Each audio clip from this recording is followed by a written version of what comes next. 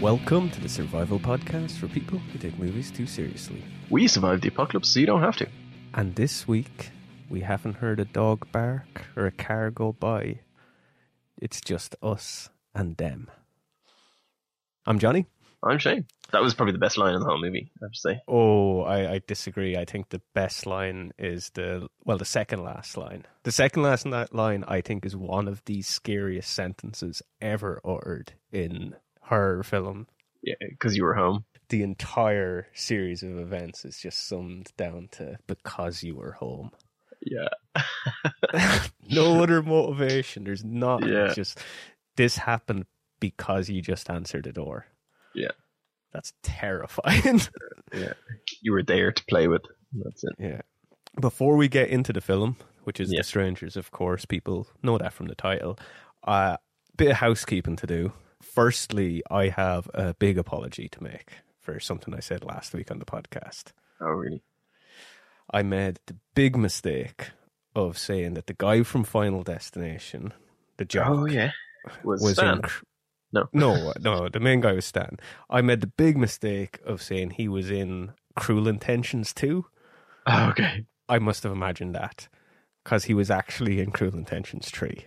So I'm sorry. I'm sorry. No, I bet you didn't even know there was a Cruel Intentions 3 either. That was my next comment. I clearly only saw clips or added for that. I couldn't have seen 3 Cruel Intentions movie. I don't even like the first Cruel Intentions. I don't think I've ever seen the second one. Oh, I've seen the cover. Like, that's one of those things I remember looking at, like, in the DVD rental shop, being like, they made a second one of this? This cast isn't anywhere near as good looking as the first one. I'm not going to rent this. There's no lesbian kiss on the back of the VHS cover art, so Yeah, so I didn't rent it. 15-year-old Shane was like, no.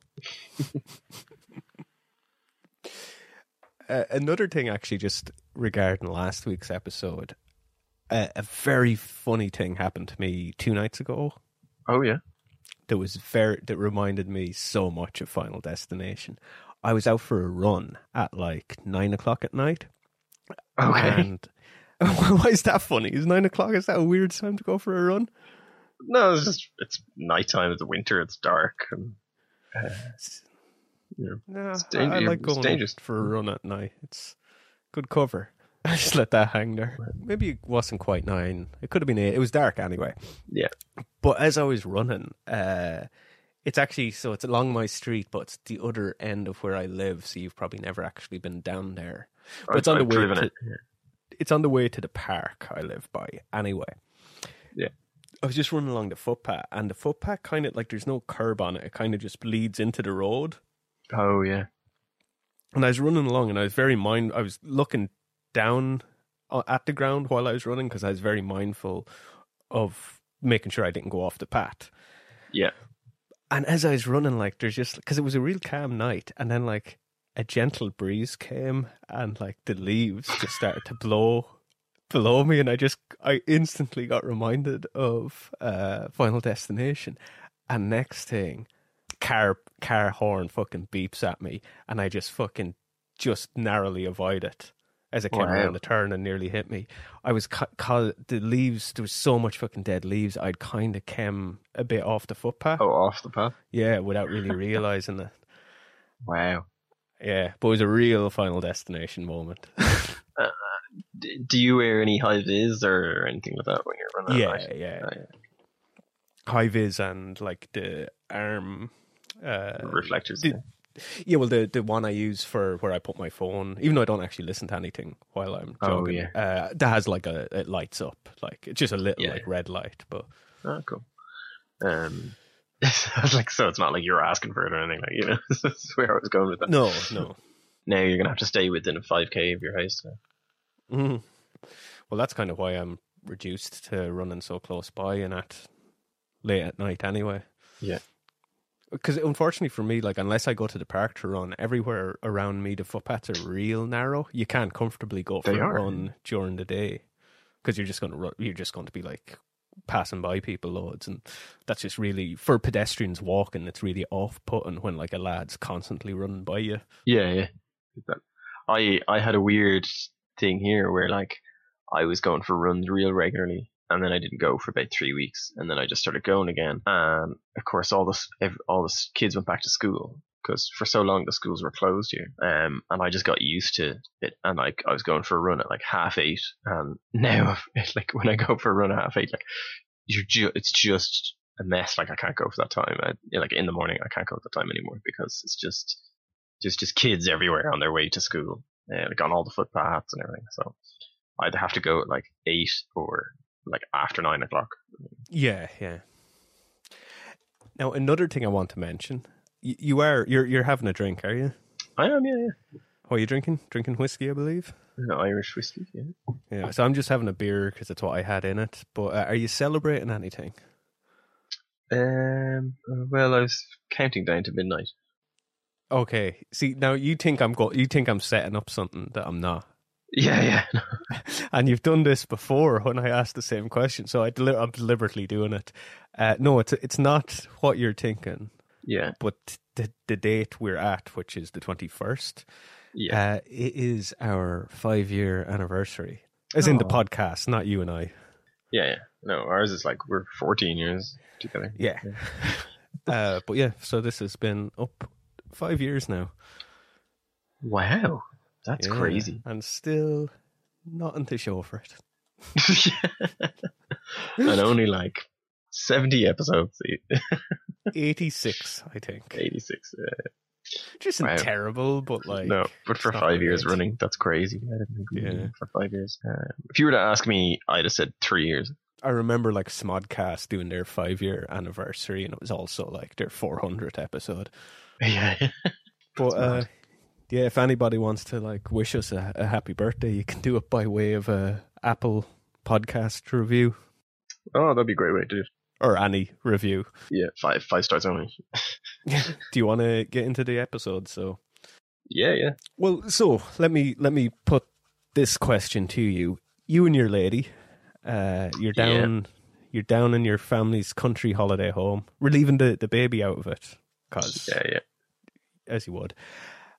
Because you were at a wedding, so you're not going to be bringing a kid. No. And you come home to the home, and at around 3 a.m., a young blonde woman, Heath Ledger's ex, to be specific, to get real specific about it, she shows up at your door asking if Tamara is home. What do you do? I'm just like, sorry, you've got the wrong house. Right. So you react, like they did in the film. Right? Yeah. Well, what if it's also pretty clear that they unscrewed the porch light bulb? Yeah, that was a weird scene. Like, that's a weird thing to anybody that does that before knocking on your door. Like, maybe you wouldn't notice, you would just think it blew, but... No, I'd be looking through the peephole as well first. I don't think they had one, Which they didn't have on their door, yeah. Well, to get into the film for people, we open with some text about crime statistics in America. Yeah. It's kind of not really relevant. I was going to look up the specific statistics they gave, but then I realized, well, it's like they're 15-year-old stats now, so it doesn't really matter. Yeah. But more importantly, we open on a crime scene. Yeah, it's a really smart way of opening, actually. Yeah, and a 911 phone call from a kid who is like the most unhelpful 911 call ever. But I guess he's traumatized. Yeah. But I like that. Like, it opens. We know the ending of the film at the opening scene. Even the text kind of tells us. Yeah, though you don't know exactly. Well, you don't know exactly, but you know that they're dead and that there's blood everywhere. Yeah, I had some interesting theories as the film went on, but it plays with those expectations. Like, that's how it's made. But we'll talk about it as we go on. And you even know that the perpetrators got away with it. Yeah. Like, it's just a funny thing to do. Well, not just because they're gone, but the text at the start, the voiceover says that somewhere between 3 and 4 a.m., blah, blah. Like, he tells that, like, the attackers were never caught. The narration at the start. Yeah. So it's just a kind of a funny thing to do to start your film with, like, just telling you the end, like, straight up having a narrator. The bad guys win. Yeah. But I do like that as well. In the opening scene or the opening shots, we see the slow motion sort of POV from a truck just looking at houses. And it's almost like it's the strangers looking for their target. Yeah, it's nice actually. I forgot about that. That's funny. So I watched the film over a couple of days in bits because that's my life now. But Right. so I've forgotten that actually. That's really interesting. You know, they don't draw a huge amount of attention to it because a lot of films open with shots like that where it's just like, you know, credit scene of just some scenery. Yeah. But it's just done in this weird dreamlike sequence in this, and the frame rate is a bit weird. It knowing what the film's about, it becomes obvious. Oh, this is actually somebody's POV from their truck picking out a target, and you know, any one of those houses you see in the opening credit sequence could have been the target for the film. Yeah. They just didn't answer their door. Yeah, going with that line, answering the door, do you think they like knocked on a bunch of other houses first? Possibly, but I'd say it's just like it's not so much that night they knocked on a bunch. I'd say they just regularly knock at people's door, and sometimes people answer, and then they do their thing. Yeah, well, you're in a slightly different scenario because you live with housemates and they have like their friends coming out. Like, so your door could knock any time of the day or evening, and it would be someone you don't know. Not at 3 a.m. No. But the point is, like, you know, your door would knock and someone arrive and they'd be like, "Oh, is your housemate here?" And it'd be someone you've never seen, or like, because generally for us here, because we're a couple, like if someone knocks on the door, it's usually someone we're expecting, or it's like a guy trying to sell us broadband or something. You know what I mean? Yeah. Or lately, it's like the postman with a package that's too big to go to the post box or something. You know, it's very rare that there's a knock at the door, and it's like, and a lot of the time when there is a knock at the door and we're not expecting someone, we'd like look out a window upstairs and then just ignore it because we're like, oh, they're just selling shit or whatever, you know. So there's a lot of times, I don't know, well, yeah, 3 or 4 in the morning if you've come home kind of half drunk from a wedding or something like it. But you see the reality of it, and that's why this film plays with it. The not answering in the real world, not answering the door is actually more dangerous. Yeah. Because usually when people call to a door at weird times, it's to check if somebody's home, and if nobody answers, they assume there's nobody home, and it's safe to rob the place. Yeah, exactly. It's usually people casing the house, and the film is playing with it by doing it this way.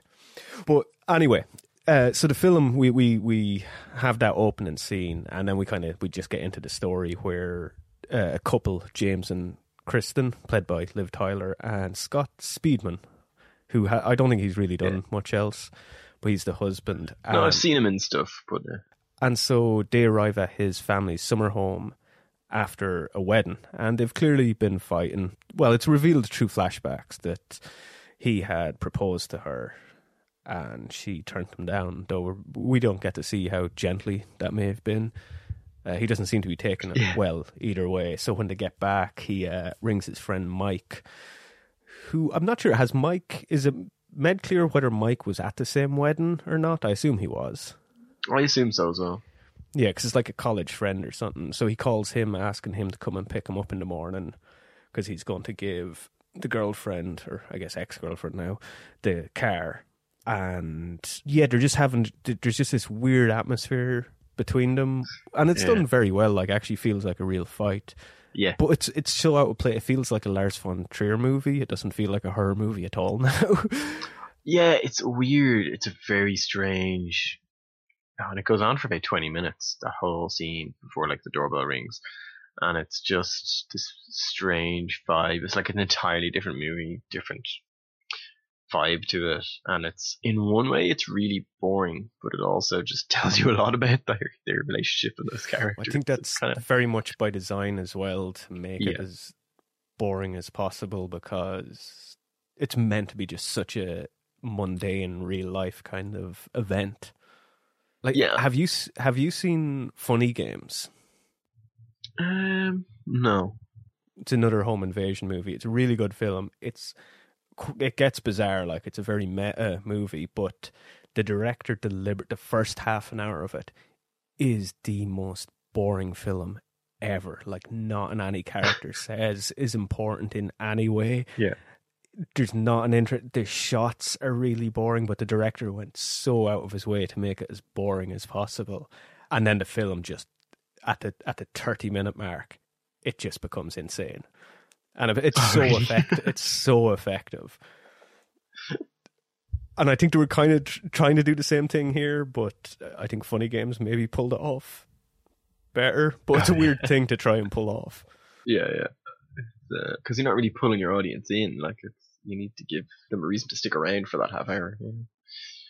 Yeah, well, these were films made before the days of streaming, where if you bought your movie ticket or rented your DVD, you were watching it till the end. Like, people didn't like stop movies halfway through back in 2008. No. Have you ever walked out of the cinema of a movie? Not out of like anger with the film or anything. I walked out of the Snowden movie because I just kind of felt like I had better things to do. It was just really boring, and I kind of like, it's like, oh, this is just all the stuff I know, not presented in a very interesting way. Yeah. I'm just going to go and get some food. I think it was like I had an appointment for like getting my eyes tested, and I had like 2 hours to kill, and I was like, I'll go see Snowden. And then maybe an hour in, I was like, actually, I'd rather go and just eat for an hour and get a coffee. Yeah. But that was it. And people watch is probably more interesting. No, I've never walked out of the cinema. For anything. I fell asleep during White Noise too. That's fair. Yeah, but that's arguably worse, falling asleep in the cinema. Yeah. It's like something a dad would do. That was what White Noise 2 is one of the biggest pieces of shit ever, though. Like, it's a terrible movie. Yeah, so anyway, it's an interesting start to the movie because I suppose it makes the rest of it more unsettling, that it is that kind of mundaneness. And the one thing I did think was, it was the most realistic in a movie I've seen of that kind of thing, of a fight like that. Like, they weren't screaming at each other.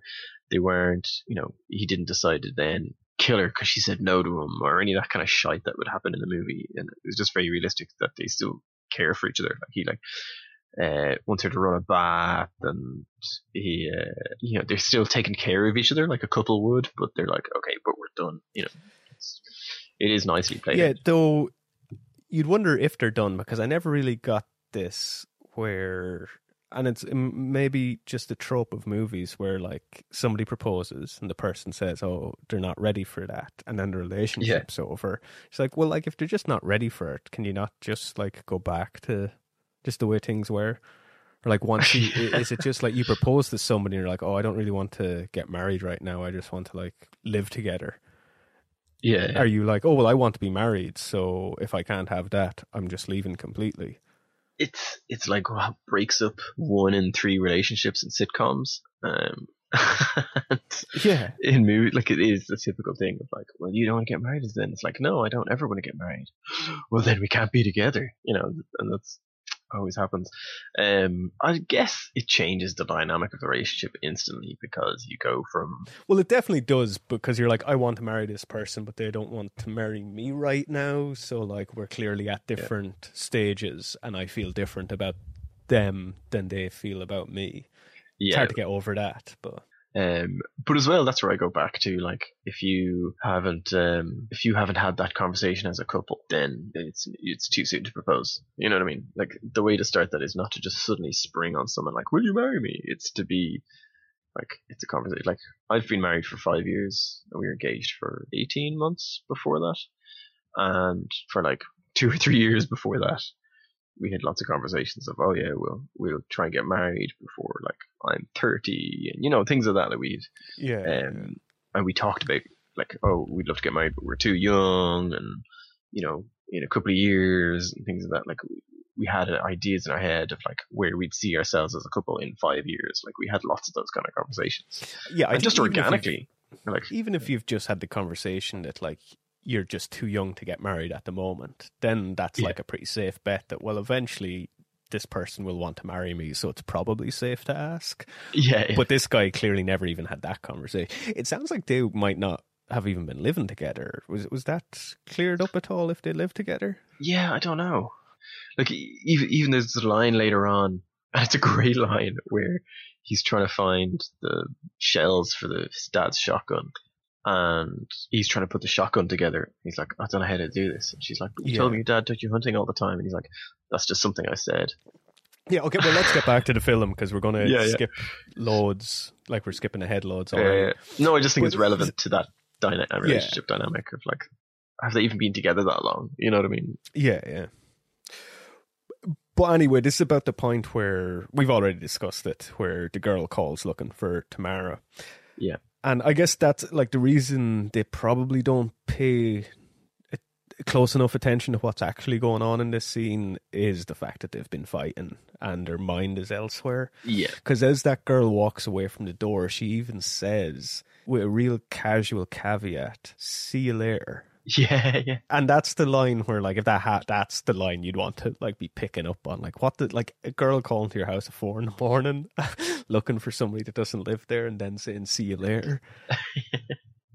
But anyway, James leaves at this point to just go for a drive and to pick up cigarettes for Liv Tyler's character. Yeah. I had an interesting one I want to point out here is he stands outside and finishes his drink. It's just a beer he has. Oh no, it's the champagne. Sorry, champagne. Yeah, and then he just throws the bottle onto the ground, and then drives off. The first thing I thought is, oh, they're going to kill him because he's a litter bug. This is the first sort of creepy thing that happens because he lights a fire before he leaves. So he's still kind of being nice to her and shit. Like, he likes. Yeah, that's what I mean. Like, he's making her comfortable and stuff. Yeah.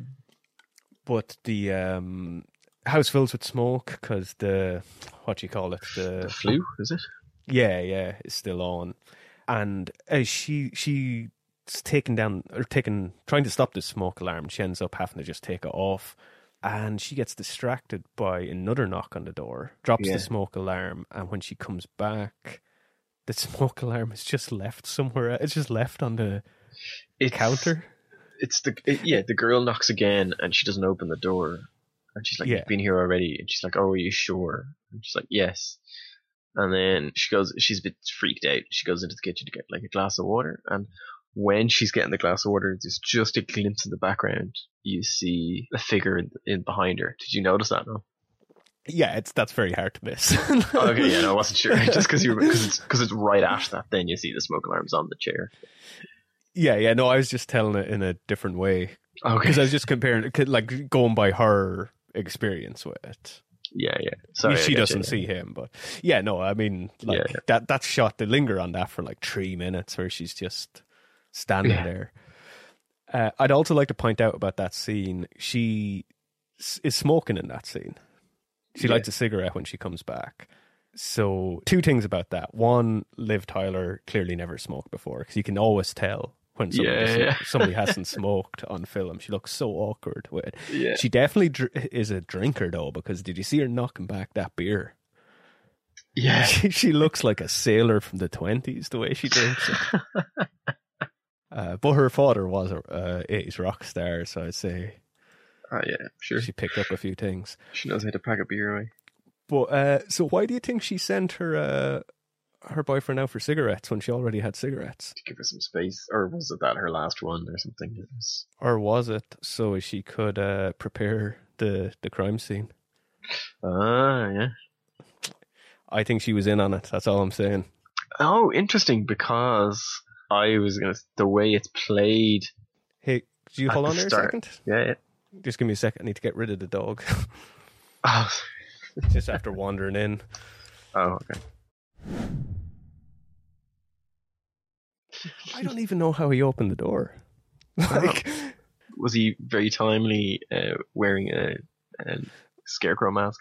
But that's it. Like, you'd think I would have got spooked by that, but like no reaction at all. He was like he was right beside me before I even noticed. Which I guess that answers. Let's skip to the end. I clearly wouldn't survive. Oh yeah. It's funny that you say you think she's preparing the crime scene, because the way it's played for the audience, but like I didn't fall for it, or because I thought it was too obvious, is that it's him who's met her. He set it up, you know, because see, I didn't. He's in the suit And then the Scarecrow Man is like, you see him very vaguely. He's in a similar suit but wearing the mask. So you're not sure. And then when he comes back, then after they've terrorized her a little bit, it's kind of, you're not sure. I suppose it's Maybe he's just another guy from the wedding. yeah, that's it. Yeah, you don't know. Though later on, you get a better close look at his suit, and it's very different looking. Yeah. It's funny you say that, because I was saying the stuff about Kristen being in on it as a joke, but yeah. I didn't even get that impression that he might have set something up in the film. That's interesting. Yeah, I hadn't thought about that at all. Did it feel like that to you watching it? That, like, did you think, oh, he's involved? No, I thought that's what they were trying to make me think. Yeah. Well, but even so, like, I didn't even get that at all. So it's just an interesting take.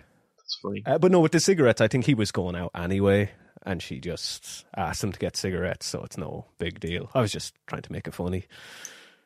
He needed a few minutes by himself.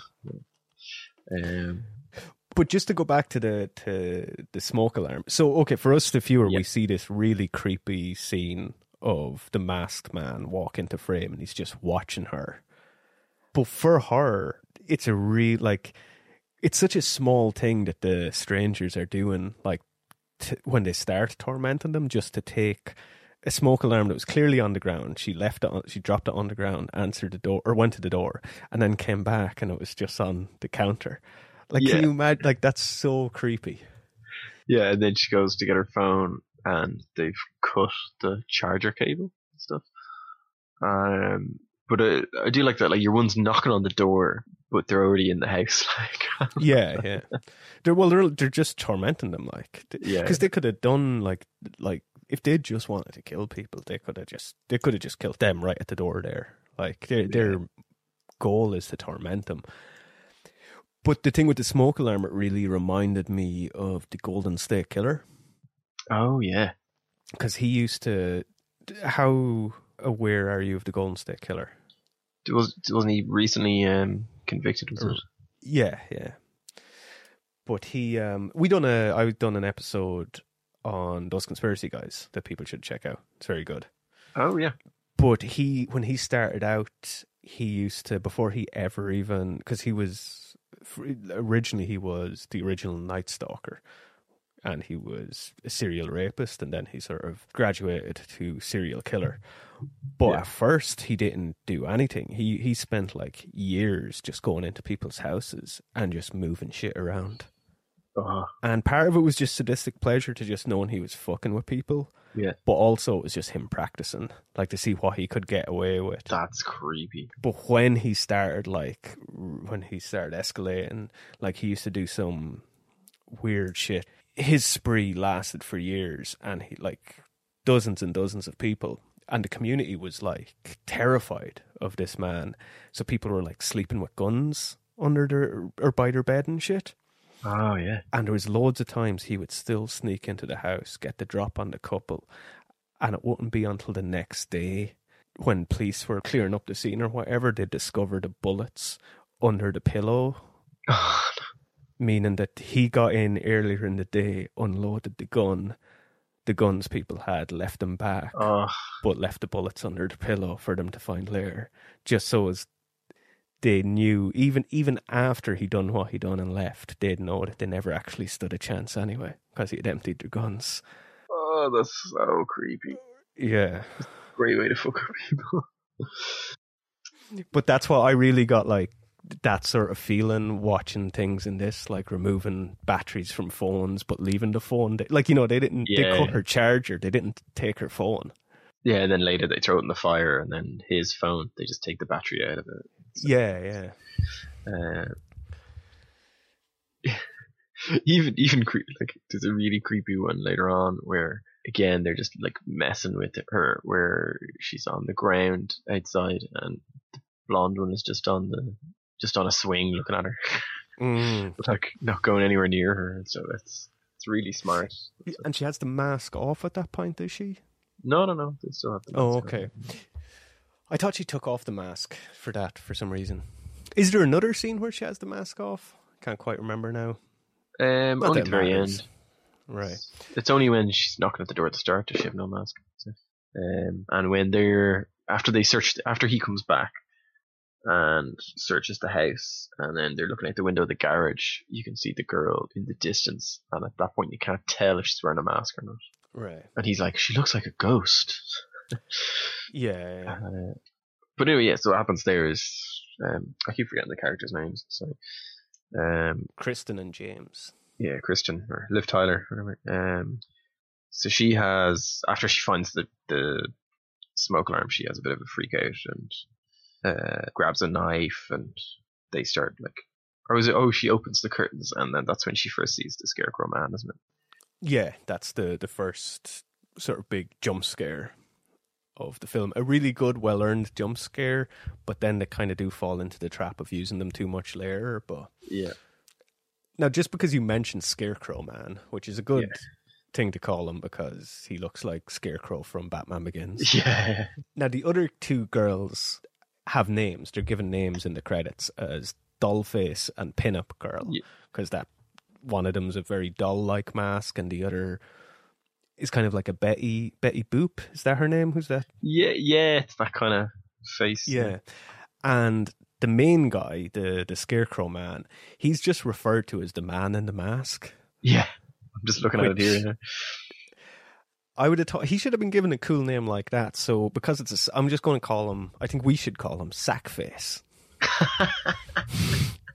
I think like Sackface could be up there with like Michael Myers and Jason Voorhees, all the great like slasher movie villains. I think we should make Sackface a thing. I like that. Hashtag Sackface. Scarecrow Man is pretty good too. Yeah.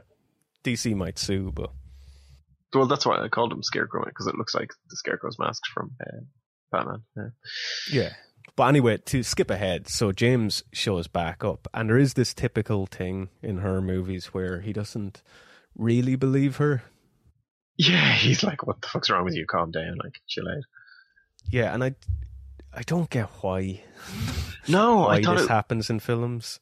I thought it was very out of place, or then I thought, is it something like, has she shown absolutely insane hysterical behavior before, or is he just that much of a dick? Like why would your instinct be that your partner, your girlfriend, your friend, or whatever is being hysterical and is being silly, like, or overreacting to the fact that someone knocked on the door and they're on their own?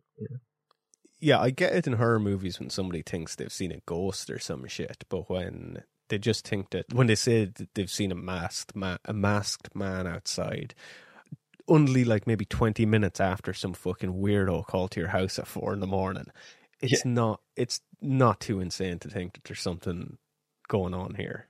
Yeah. But at least they don't like fucking play it out for too long, because in a lot of films, like, there'd be another instance and he still wouldn't believe her, you know, like he pretty much straight away he realizes that, oh yeah, there's something wrong. It's like when he finally sees the cut in her hand from her knocking over the lamp and stuff. And then he searches the house, but he still searches the house in a real like, see, look, there's no one here. Yeah, well, he finds his car ransacked and stuff, so it's fairly hard to deny something's going on at that point. Right up to the point where he went out to his car and his window was smashed and he's like looking through the car. I did think that there was a possibility he's in on it, and that it was too obvious that he was in on it, and that like they were trying to, and I was like, oh, are they trying to tell me that, or are they trying, it's like, is this movie not as smart as it thinks it is? You know what I mean? But then when he was at the car, I was like, okay, no, he's definitely not it. That's not the story we're telling at all, you know? But up to that moment, I thought, oh, that's where that story is going. Yeah. Now, I can't remember exactly what point it's the line said, but as things are escalating and they realise they're in trouble, there is the line, "We need a gun." Yeah. Which I think, you know, is probably the answer to this episode. Like, if we were to just skip ahead to surviving it, like that, you know, how do you survive this scenario? Well, you probably need a gun. Yeah. They do end up actually having one in the house, but as you said earlier, it turns out James has no idea how to actually use it. Yeah, he's never shot it before. And it's like they need to put it together. He's not sure how to load it. Yeah. And it's a really good example of, the idea, like people have guns for home protection, but they keep the bullets one place, and Yeah, which is the way you're supposed to safely store your weapons. it's how you're supposed to safely store it, but it makes it absolutely useless in a home invasion scenario. Yeah. You're not going to be running around room to room getting parts of your gun. No, I've heard so many stories over the years of people who, like, they have followed the rules of keeping their gun, and like they have a gun safe and all that kind of stuff, and they keep their shells out in the shed outside, but the gun is actually also loaded, and it's under their bed. Yeah. And it's not in the gun safe. Now there is boxes of shells out in the shed, but there's a couple of shells in the gun under the bed just in case, as well. You know what I mean? Yeah, well, like here legally you aren't allowed to have a gun for home protection anyway, so it shouldn't matter. So that shouldn't really matter. If you're in the States or countries that allow guns for self-defense, they don't have to be kept. No. Components of the gun don't have to be kept separately. Yeah. And obviously this is like an old holiday home that they don't use regularly, so you probably wouldn't leave you wouldn't leave a loaded gun in an empty house, No, so it makes sense exactly. that it is left like that. Yeah. But if you have a gun in a house like that, even if the house is empty most of the time, it'd probably be wise to like put it together when you are there, I guess, is what I'm saying. Yeah. Or even just not have a broken up gun in a house that's empty most of the year, which is the impression I get from this. Yeah, it's like it's his dad's, like, he stays in and goes hunting and stuff in the nearby area. Yeah, because it looks like it might have been their main house back when he was a kid or something, but it looks like it hasn't been redecorated or anything. It's just like used. Family and friends use it a couple of weeks out of the year. Yeah. There's no money put back into the house or anything, so like why is there guns still there? But yeah, like it could be a case of like maybe his dad died a couple of years ago and him and the rest of his family just never sold it, and they just keep it for like that for when they're in town. Probably family fell out about the will or something. They can't decide to sell it or not. So maybe the brother hatches a scheme with his girlfriend that they'll stage a fake home invasion and off the boyfriend. I mean, maybe. They knew the house pretty well. That's a really good point, actually. They do seem to know the house very well.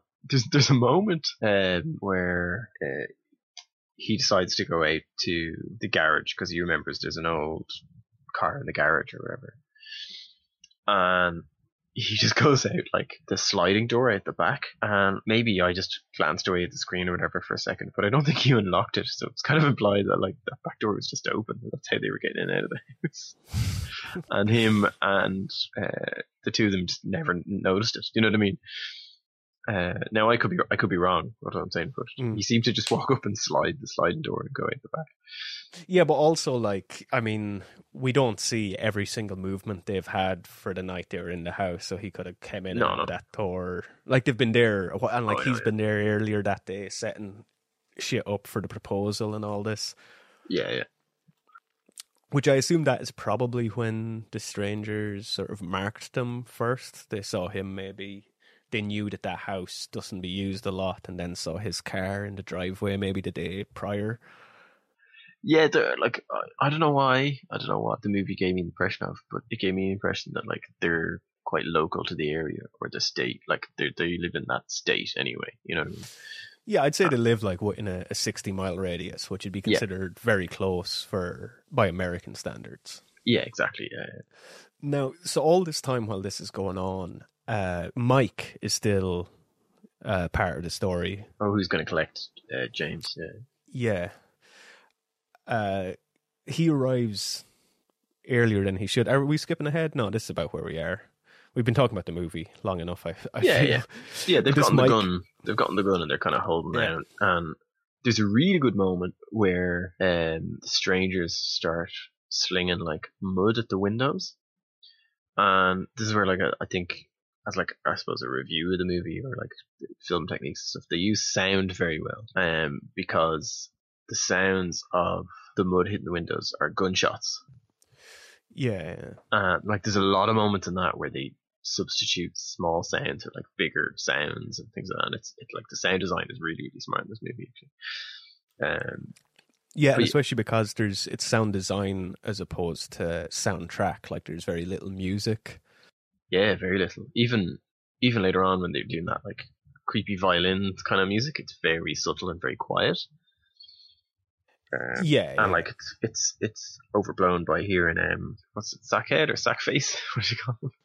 Sackface is what I went. Sackface is like breathing in the mask is louder than the creepy music, you know. So, yeah, but up until that point, all the music is diegetic. It's all like in. Yeah, that's a great moment where they put on a different record. Yeah. But Mike shows up anyway. He very quickly realizes something's wrong. He's had no reason to, like, for people who haven't seen it, like the phone call he got earlier in the film was just to come and pick James up because he didn't want to stay in the house. So Mike has no idea that anything is amiss until he shows up. Yeah. And, he sees the fucking ruined car and all. Yeah. Big problem with the film. At that very moment, he probably should have called 911. Yeah, because I think, have they axed the front door at that point? I don't think so. Yeah, no, the front door's open. Yeah, I don't think they've taken the axe to it yet, though. No, but if you show up at your friend's house and you know he wasn't in a car accident because he rang you after the wedding, and you show up and his car is completely destroyed. Yeah, and the front door you've never seen smashed into, it's still in the driveway. Yeah, and the door's open. That's your cue to call the police. Yeah. But and he never calls out either. Like he does, yeah. Does he? Oh no, once he's in the house, he doesn't. He's kind of from outside. He does.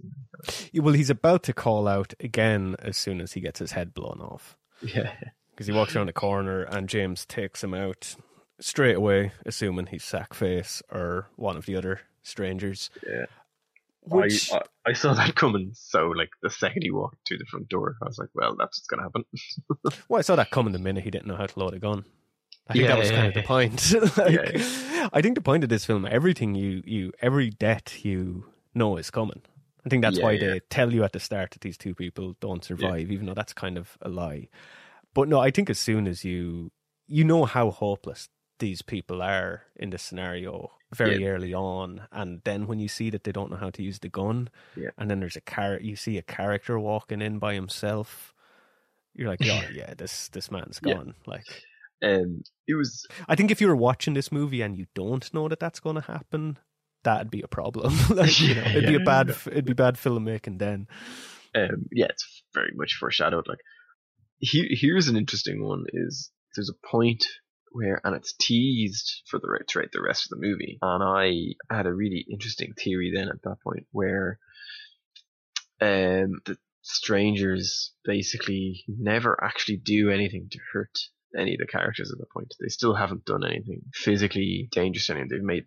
They've just been doing creepy shit. They've been they crashed the car. You know what I mean? They haven't like straight up attacked anyone yet or killed anyone yet, and yet someone's already dead and stuff. And I was nearly expecting the movie was going to end with they would just freak them out so much that they'd end up like hurting themselves more, and that they'd never have to actually physically interact with them. You know what I mean? Mm. Like, I half expected it to be what was the scene at the start, which was the kids showing up and calling the police or whatever. That was going to be Mike's body that they found, and not the couple. You know? Yeah. And that's where I thought it was going to go. Yeah, at that point. Yeah, I suppose it could have. Right up until they jump Mike, or not Mike, James, when he's out of the. Yeah.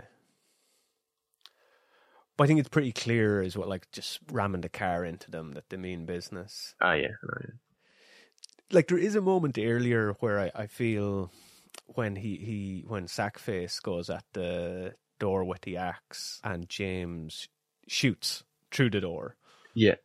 That is a moment where I feel like, look, it's not like in ways this movie's kind of realistic, but like there's no way the strangers stick around after that, right? Like, no. If you have a shotgun and there's home invaders and you shoot through a door, you probably don't need to worry for the rest of the night, I would imagine. Yeah, even though this guy doesn't know how to use a gun, like he's at least willing to use it. Yeah, I'd be I'd be very, very surprised if they stuck around after that. The big problem with the gun use in it, so they're hiding in practically a closet when they shoot Mike. Yeah. I don't think it's actually a closet, but it's a really small room. Or is it? It is a closet, is it? No, I think it's like the box room or the spare room. Whatever. It was maybe his childhood bedroom. Whatever. But they're in this massive open planned house. Yeah. And they choose a really tiny room to hide in with a gun and then shoot the first person to come around the corner. Now, granted, they didn't know Mike was going to show up early. They had no reason to think that anybody else would be coming around that corner. But it goes against all advice you would hear from anybody in the military or law enforcement. The advice would be to go to have a safe room, but you go to what do they call it? I think it's fatal funnel. I think it's referred to. It's so you create only one way in and out. That's where your best line of fire is, and then you have an escape route back to your safe room, as it were. Well, in this case, it'd be you go to like the furthest corner of the room where you can see the door. Yeah. And it gives you the maximum amount of time to decide if you're going to shoot whoever comes through it. Yeah. But in this, they do the complete opposite of that, where they go to the smallest room and they stay right in the center of it, directly adjacent to the door. Yeah. And then just shoot the first person before he even steps through. He's just walking by and they just blow his head off. Yeah. And so, like, the problem with that is, even if that wasn't Mike, if that was Sackface, he might, like, they might have missed him as well. Maybe you probably won't miss him with a shotgun, but he could have actually cleared the door frame before he even got to fire off a shot. Yeah. It's but I suppose the whole point is James is acting under like a lot of fear and stress at that time and adrenaline, It's kind of... But a lot of that comes down to if he hadn't lied about being able to use a gun and actually had used one before, he would have been far better equipped to handle himself in this situation. Yeah, he might have had a bit of that hunter training of wait for his target to be fully in sight before pulling the trigger. Yeah, the classic mistake of he was holding the gun with his finger on the trigger the whole time. Yeah. But also, did you notice who that was?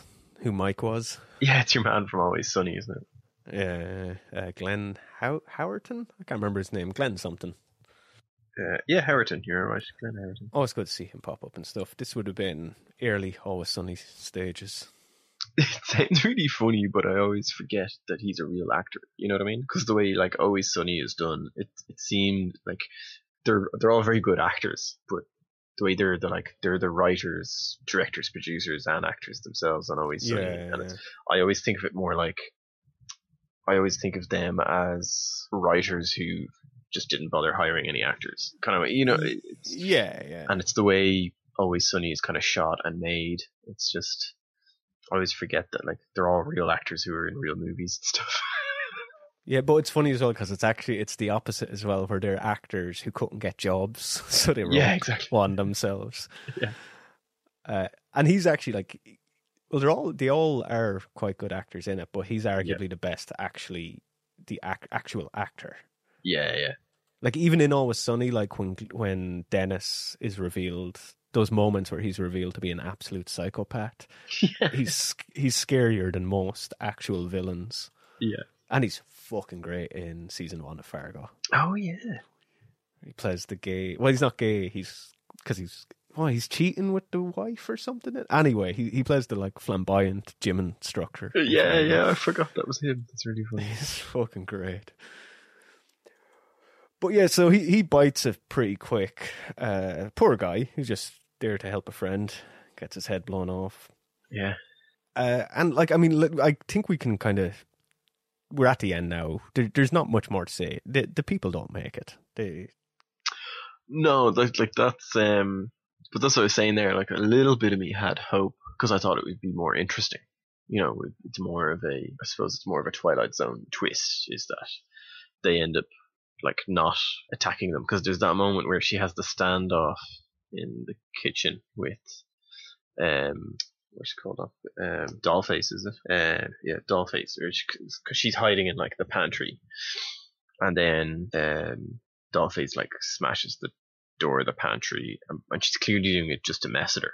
Like she's like breaking the slats on it, and then steps away. And then she comes out of the pantry. Kristen does, and then Dollface like goes over and grabs the knife and just plays with the knife and stuff. And I was like, oh, okay, they're actually just trying to scare the shit out of them. I don't think they're actually like, that's where I still thought they're not going to kill them, or anything like that the bloody scene has already happened and that was Mike and all that. You know what I mean? That it'll end up looking like they're essentially setting them up, and that they've now killed their friend, and it'll look like they've done that murder, this kind of, or it'll look like James killed him because maybe Mike was the reason she didn't want to marry him, and all, did she have something going on with Mike? And I thought that's where it was going to go. And then they drag James in, having like beaten him and been torturing him outside. And I was like, oh, okay, no, they're going to kill him. Like, yeah, I'm very glad they didn't go that route with it anyway, because that'd be so convoluted. Yeah, it's starting to sound like a Saw movie. But that's where I thought it was kind of going. It was like, you're torturing yourselves, or you're going to kill yourselves by us just torturing you. Because up to that point, like every injury Kristen had gotten was self-inflicted. Like she cut herself with a knife. She fell in the garden and like twisted her ankle or sprained her or broke her ankle or whatever. Like they hadn't touched her yet. So I just thought that it was interesting that that's where that was going. Though maybe one of them did dig that trench she fell into. Well, yeah, that's possible. Though, like, is there a reason that what reason would a trench like that be dug? Is it a flood thing? Yeah, it's probably just a flood trench, I imagine. And she doesn't know the property, so she wouldn't know that was there. Especially, like, I think that's one thing. It's probably not permanent anyway. Like, you could, even your man, if he hadn't been there in a year, he might not even know it was there. Yeah, it's one of those things. I think the movie probably didn't do that well. Is all the outside nighttime scenes are way too well lit. Yeah, that it doesn't give you the idea of how dark it would be, because they're kind of in the middle of nowhere. Okay, there's street lights up further up the lane, but they should have made it seem way more pitch black out there than it was. And I get it, for a movie, the audience have to see what's going on and stuff like that. But, but also just kind of in the same regard, you're never quite sure how far they are away from neighbours. Like, we know they have neighbours, but are they... I couldn't really tell. Well, is the next house a minute down the road, or is it 10 minutes away? Yeah, exactly. Yeah. But that line, like you were saying at the start, which is like, there's not even, I don't hear dog barking or even a car going by in the distance. Like, he seems really surprised by that. Yeah, and that is weird, because you do think when then that, like, oh, well, did they like kill everybody in the neighborhood? Like, what's this leading to? Do the neighbors know about the strangers and they like let them kill visitors or something? Yeah, does everybody just hunker down and answer their door because they bring their dogs in, and it's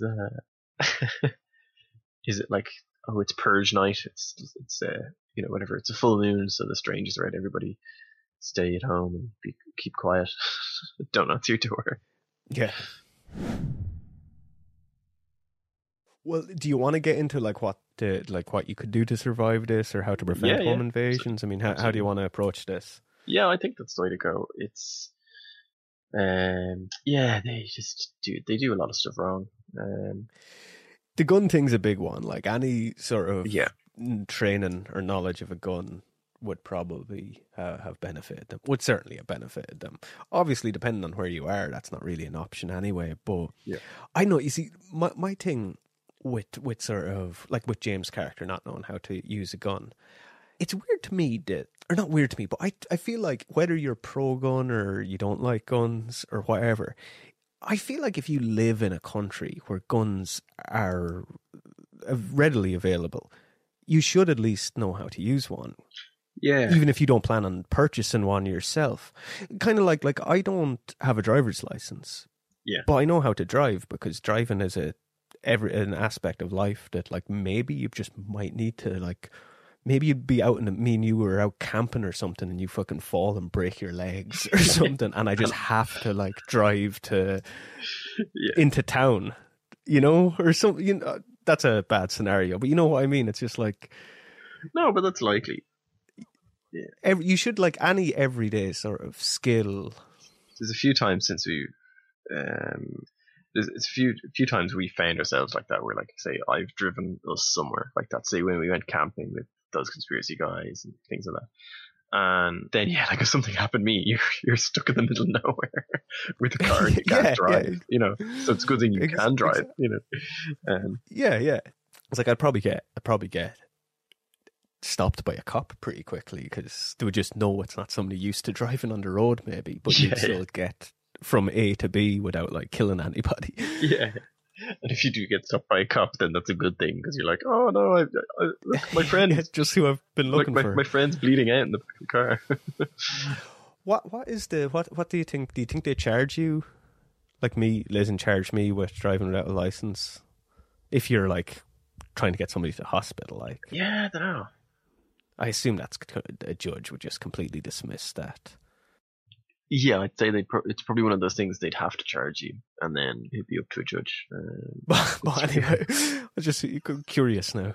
But I just feel like that, like if you live in a country where like guns are, I guess I wouldn't say readily available. It's not like you walk into every house and there's a gun somewhere. Yeah. But it just makes sense to know how to use one.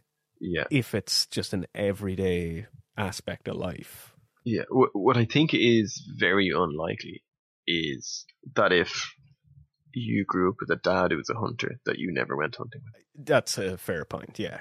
Definitely, like not being able to load it. Yeah, and you know your dad keeps his gun somewhere in that bookcase, and his bullets are somewhere in his bedroom in a shoebox. Then, if you know that much, you should learn how to use the gun. You know what I mean? Yeah, yeah. Which is what James knows. Like, so somebody in James's position and with the limited knowledge he should learn, have more, you know. Yeah, absolutely. And it's funny too, because it is kind of the reverse of another, specifically a horror movie trope, where everybody knows how to use a gun, which I don't believe either. Yeah. You know, like in Scream, all the characters are meant to be like 17, but every one of them knows how to use a gun. Now, we did say that when we done the Scream episode, that they come from like, they're in Northern California somewhere. They all live in massive farmhouses, so clearly they all go hunting. Yeah, but that in fact, mean... that's even brought up in Scream, actually. Oh, is it? Yeah, well, I think you even pointed that out when they're talking about when they're all interviewed by the police. Oh, yeah. One of the characters said, "Did they ask you if you go hunting?" Oh, yeah, that's true. It's when they start interviewing all the boys in school. Yeah. So Scream actually does explain it, but so that was a bad example on my part. But you know what I mean? In a lot of films, people just suddenly, they just pick up a gun and they can use it straight away. Yeah, and they're suddenly a marksman. Though, having fired guns, it's not that complicated, really. Though all we did was point and shoot them. We didn't set them up. We didn't load them. You know, we did clay pigeon shooting. But that's the issue with him, because he can shoot. He can shoot fine. He shot a man in the head. Like, that's not the because it is a shotgun, a close range shotgun. Like, there's no way you're going to like shoot somebody and not kill them. You know, no, that's the easy part. But like realistically, with a shotgun, like even if you hit someone in the arm or the leg, like they're gonna bleed to death very quickly because you definitely hit an artery. Like, you know what I mean? It's But I think if you shoot somebody in the arm with a shotgun, that means you were aiming like 3 inches away from them, like with the spread, you know. Yeah, exactly. Yeah, unless like someone's hit with a few straight pellets, like If otherwise, that arm is like now mincemeat, and they're bleeding to death very quickly. Shooting with a shotgun is it's almost like instinctive shooting. It's like archery, you know. You don't. Yeah. Well, now I've seen all that, and now I'm trying to think, wait, was it an actual shotgun that he had in it? I can't even remember, but it was. Right. Just don't want to get comments. But the funny thing is, realistically, I guess, like, if you were worried about a home invasion, I guess the film's different because it's a country home that they're not in every day of the year. But for all intents and purposes, it is just like a normal home. Yeah. The prevention is probably more important than defense, I guess. Yeah, you don't want to be in the situation where you have to shoot a home invader. Like, no, you don't. To be very precise, Johnny, according to the trivia, it's a Mossberg 500 Bantam shotgun. It's very good. I knew I read that earlier, so just so we don't get any letters. Though if you do want to write to us, that's cool too. I would think more so, like if you're in the country, you're more at risk because it's a big thing here. It happens here. They say houses in the country. You're absolutely more at risk in the country because you're further away from police and things like that.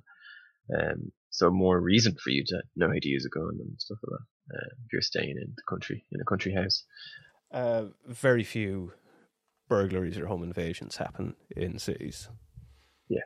Suburbs you get a bit, but it's a tiny amount in the cities. And it is just burglaries during the day when people are at work. That's what tends to happen in the cities.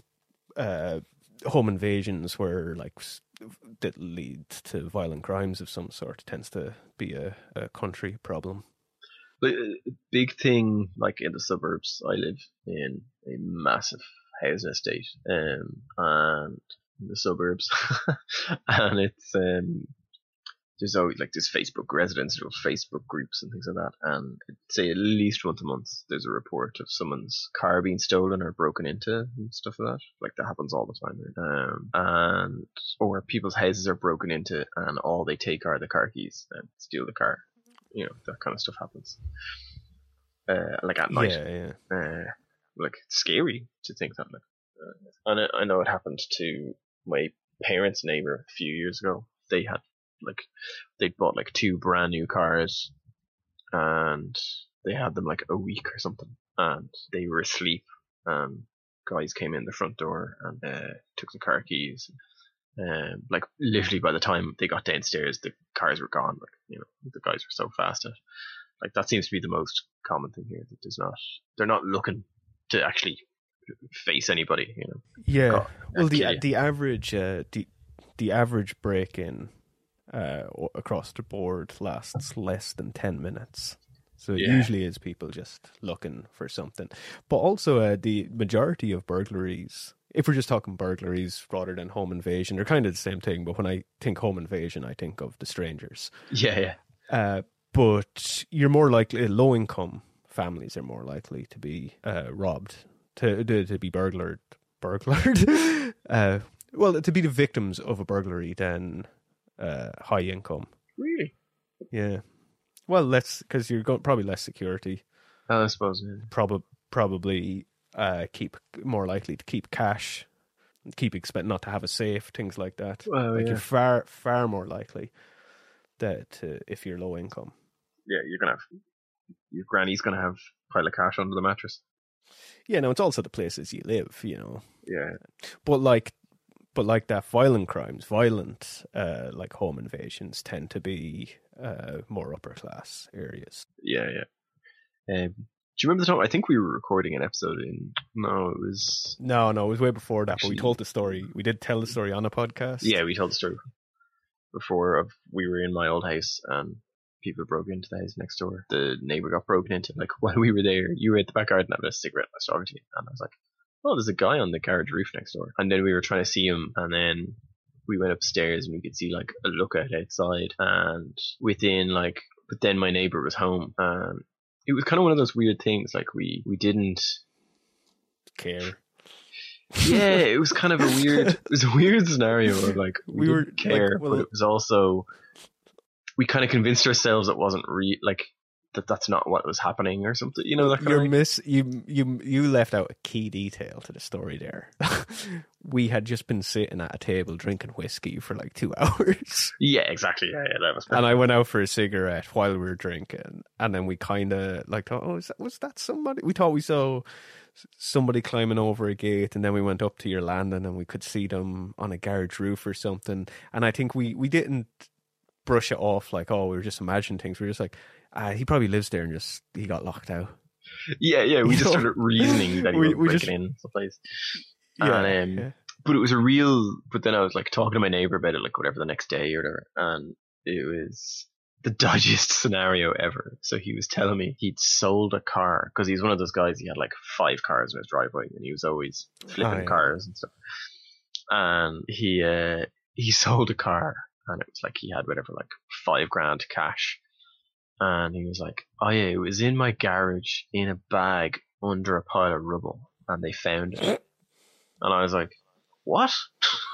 So they knew it was there. Like, But it was like, why did you have it in a bag under a pile of rubble? And why do you just have a pile of rubble in your garage? well, he's obviously dodgy as fuck. Like, Yeah, exactly. And but they didn't find it there. They knew it was there. yeah, so like all I could think was, is that the person he sold the car to just came back for their money. Like, you know what I mean? Definitely. And no, like, did he fucking hide it there in front of him? In front of the person he's selling the car to? Maybe. Oh God, I'm glad we didn't call the cops now. He deserved to get robbed. Yeah, you know what I mean? Like, I don't know. But another detail you left out of that story is that we went back drinking, and then like maybe like 3 hours later, a guard called to the door. Yeah, like came around and had a look. And I had basically spent the time drinking. And while we were drinking, I cleaned the kitchen, and it was like suspiciously spotless when she arrived. Well, it was also spotless bar like bottle of whiskey on the table, and then my rolling tobacco, which always just looks like somebody was smoking weed when you see rolling tobacco left out. Yeah, Especially when it's just two lads by themselves in a kitchen and it's beside a bottle of whiskey. yeah. But and she was just like, and why didn't you call anyone? And we were just like, oh, kind of just didn't think to. And she just looked at us like we were idiots. Because she was really young as well, and she's like, well, I don't understand why you just wouldn't call anybody. And we're like, listen, we've been drinking all day. It was one of those things in hindsight. I was like, why didn't we do anything about that? Really, really stupid. Yeah. Well, like I think it was just kind of just didn't care. Yeah, there was a bit of that as well. I think you actually probably said to me at one point, should we call the guards? And I was like, nah, he's an arsehole anyway, or something like that neighbor. Right. It was probably that kind of reasoning. Anyway, I haven't lived in that house for 10 years, but yeah, that was about 10 years ago. It's funny. But to your point about the person who robbed from him or stole from him was probably the guy he sold the car to. Yeah. Apparently 85% of robberies, of home robberies, are by people that know the victim. Oh, it's heartbreaking. Now, when I hear that stat, like I think a lot of the time when you read stats and they say that they were known to the victim, that could mean that like they went to the same hairdresser or barbers and chatted a bit, you know, like that doesn't mean that they were fucking pals. Like or drinking buddies, or it could just mean a lot of the time when it comes up for other assaults and stuff, it's like they went to the same university, you know. Yeah.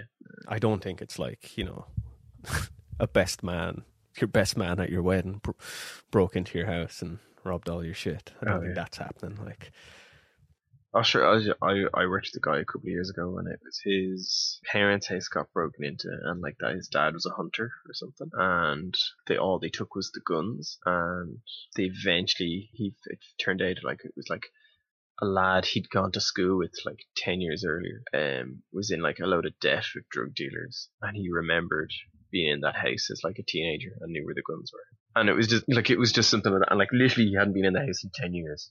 Kind of thing, like had been in the house when he was 15, and then when he was 25 and in debt, like he was like, oh, they've guns, I'll get those, and then the guys I owe money will be cool to me, you know.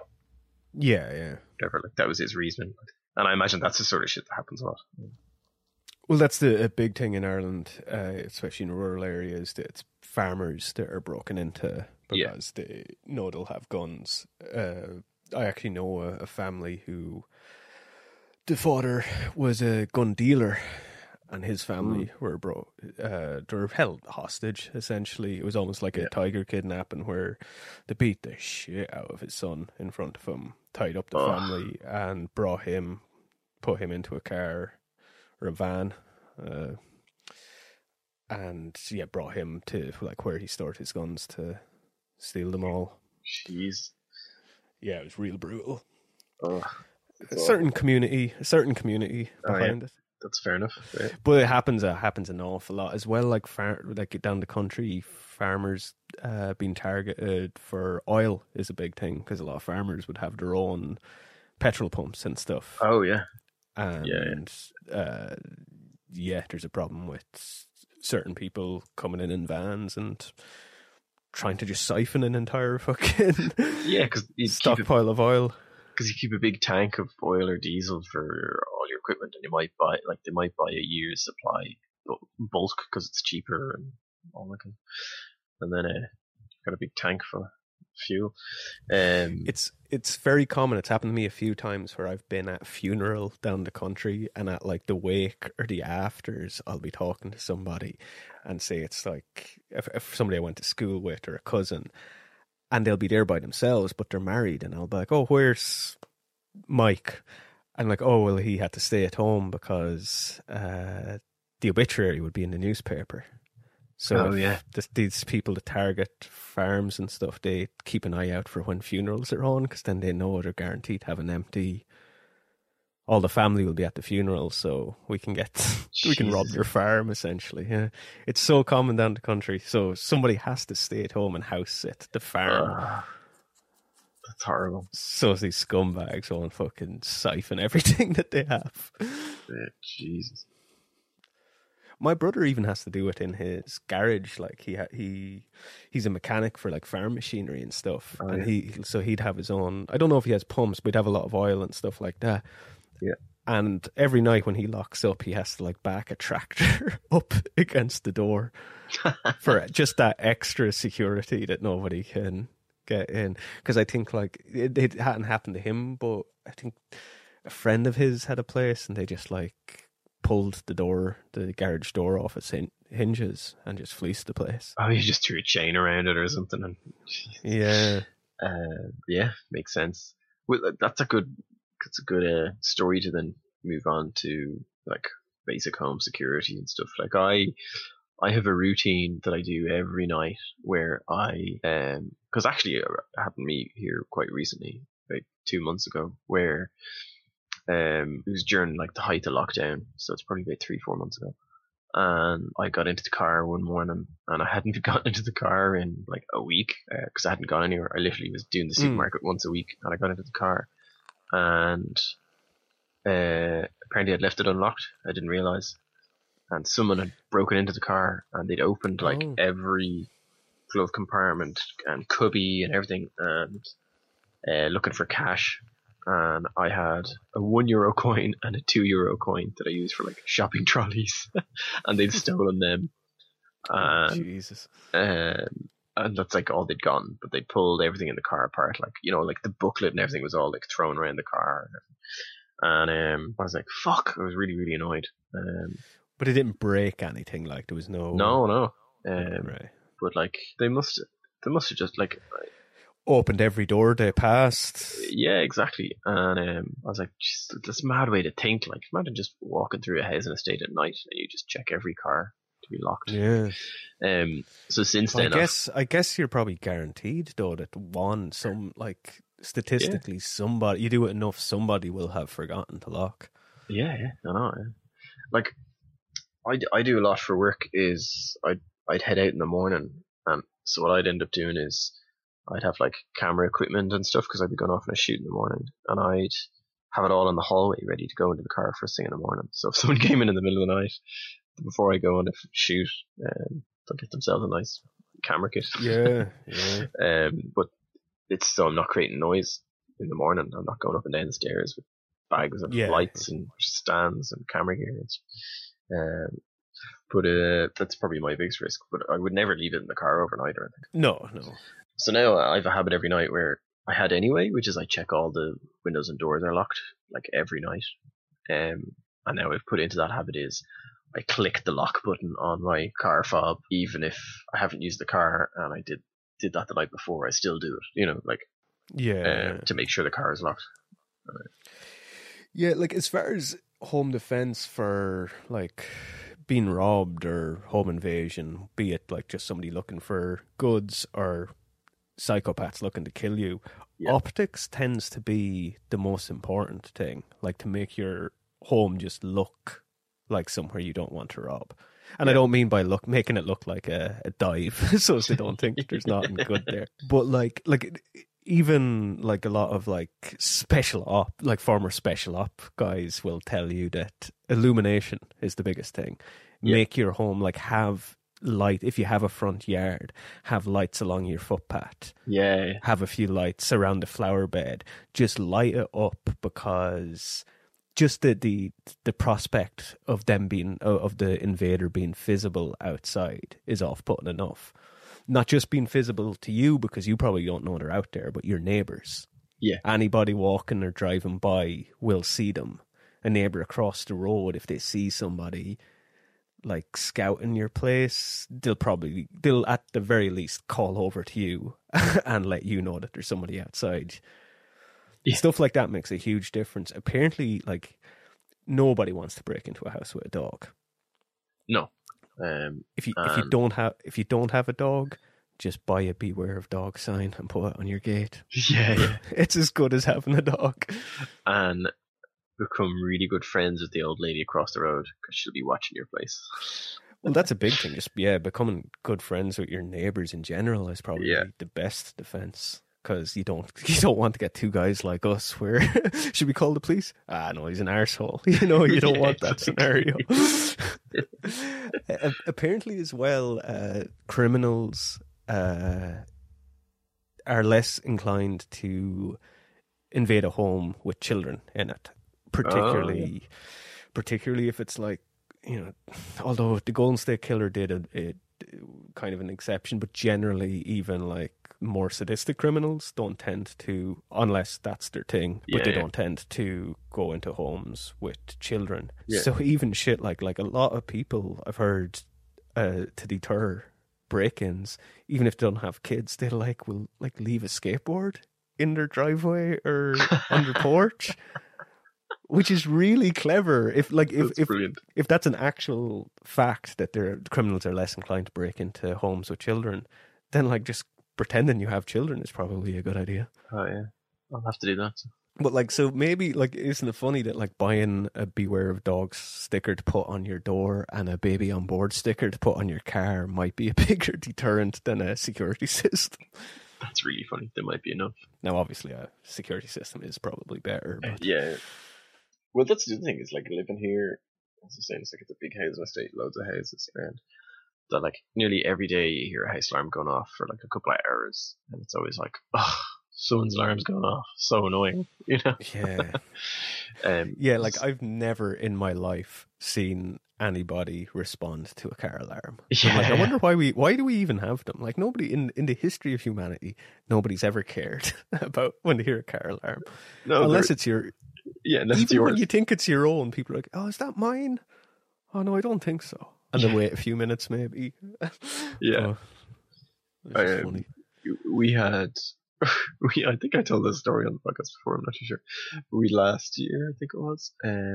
Our neighbors next door had gone away for 2 weeks, whatever, and they had issues with their alarm. That it was a problem with one of the sensors. It was going off randomly.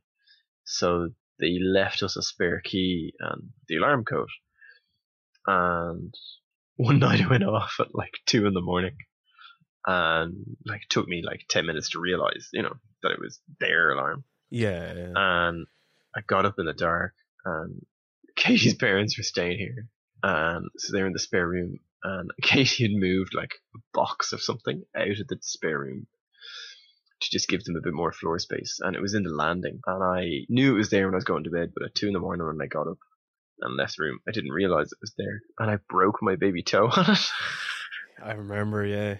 And then limped, it put on my boots and limped around, turn off the alarm, checked their house is okay, reset the alarm, got into bed, thought, okay, I just stubbed my toe, and then the next morning I was like, oh, that toe's bent wrong. You actually told this on the Godzilla episode, but you didn't have the context. You just told Yeah, that yeah. you got up and I think that's when it happened. Yeah, probably. And, that's funny. yeah, my toe, as I'm just feeling my toe, like it's like it's lying on the side, that toe. Because I never did anything about it, because I didn't think it was actually broken, but in hindsight, it was definitely broken. But there's very, like, with toes and fingers, there's very little you can do. Like, all they do is, like, they can wrap it neck to the other toe and hope for the best, like. But I didn't even, but, like, it's like it's set wrong. Fucking alarms. And plus, it's kind of, like, there's something manly about having a broken toe you never got checked. I know, yeah. I don't know why, like, but that's a good... It's a good thing. That's our advice to anybody. If there's one thing you take from this episode, so if you ever break a toe, don't do anything about it.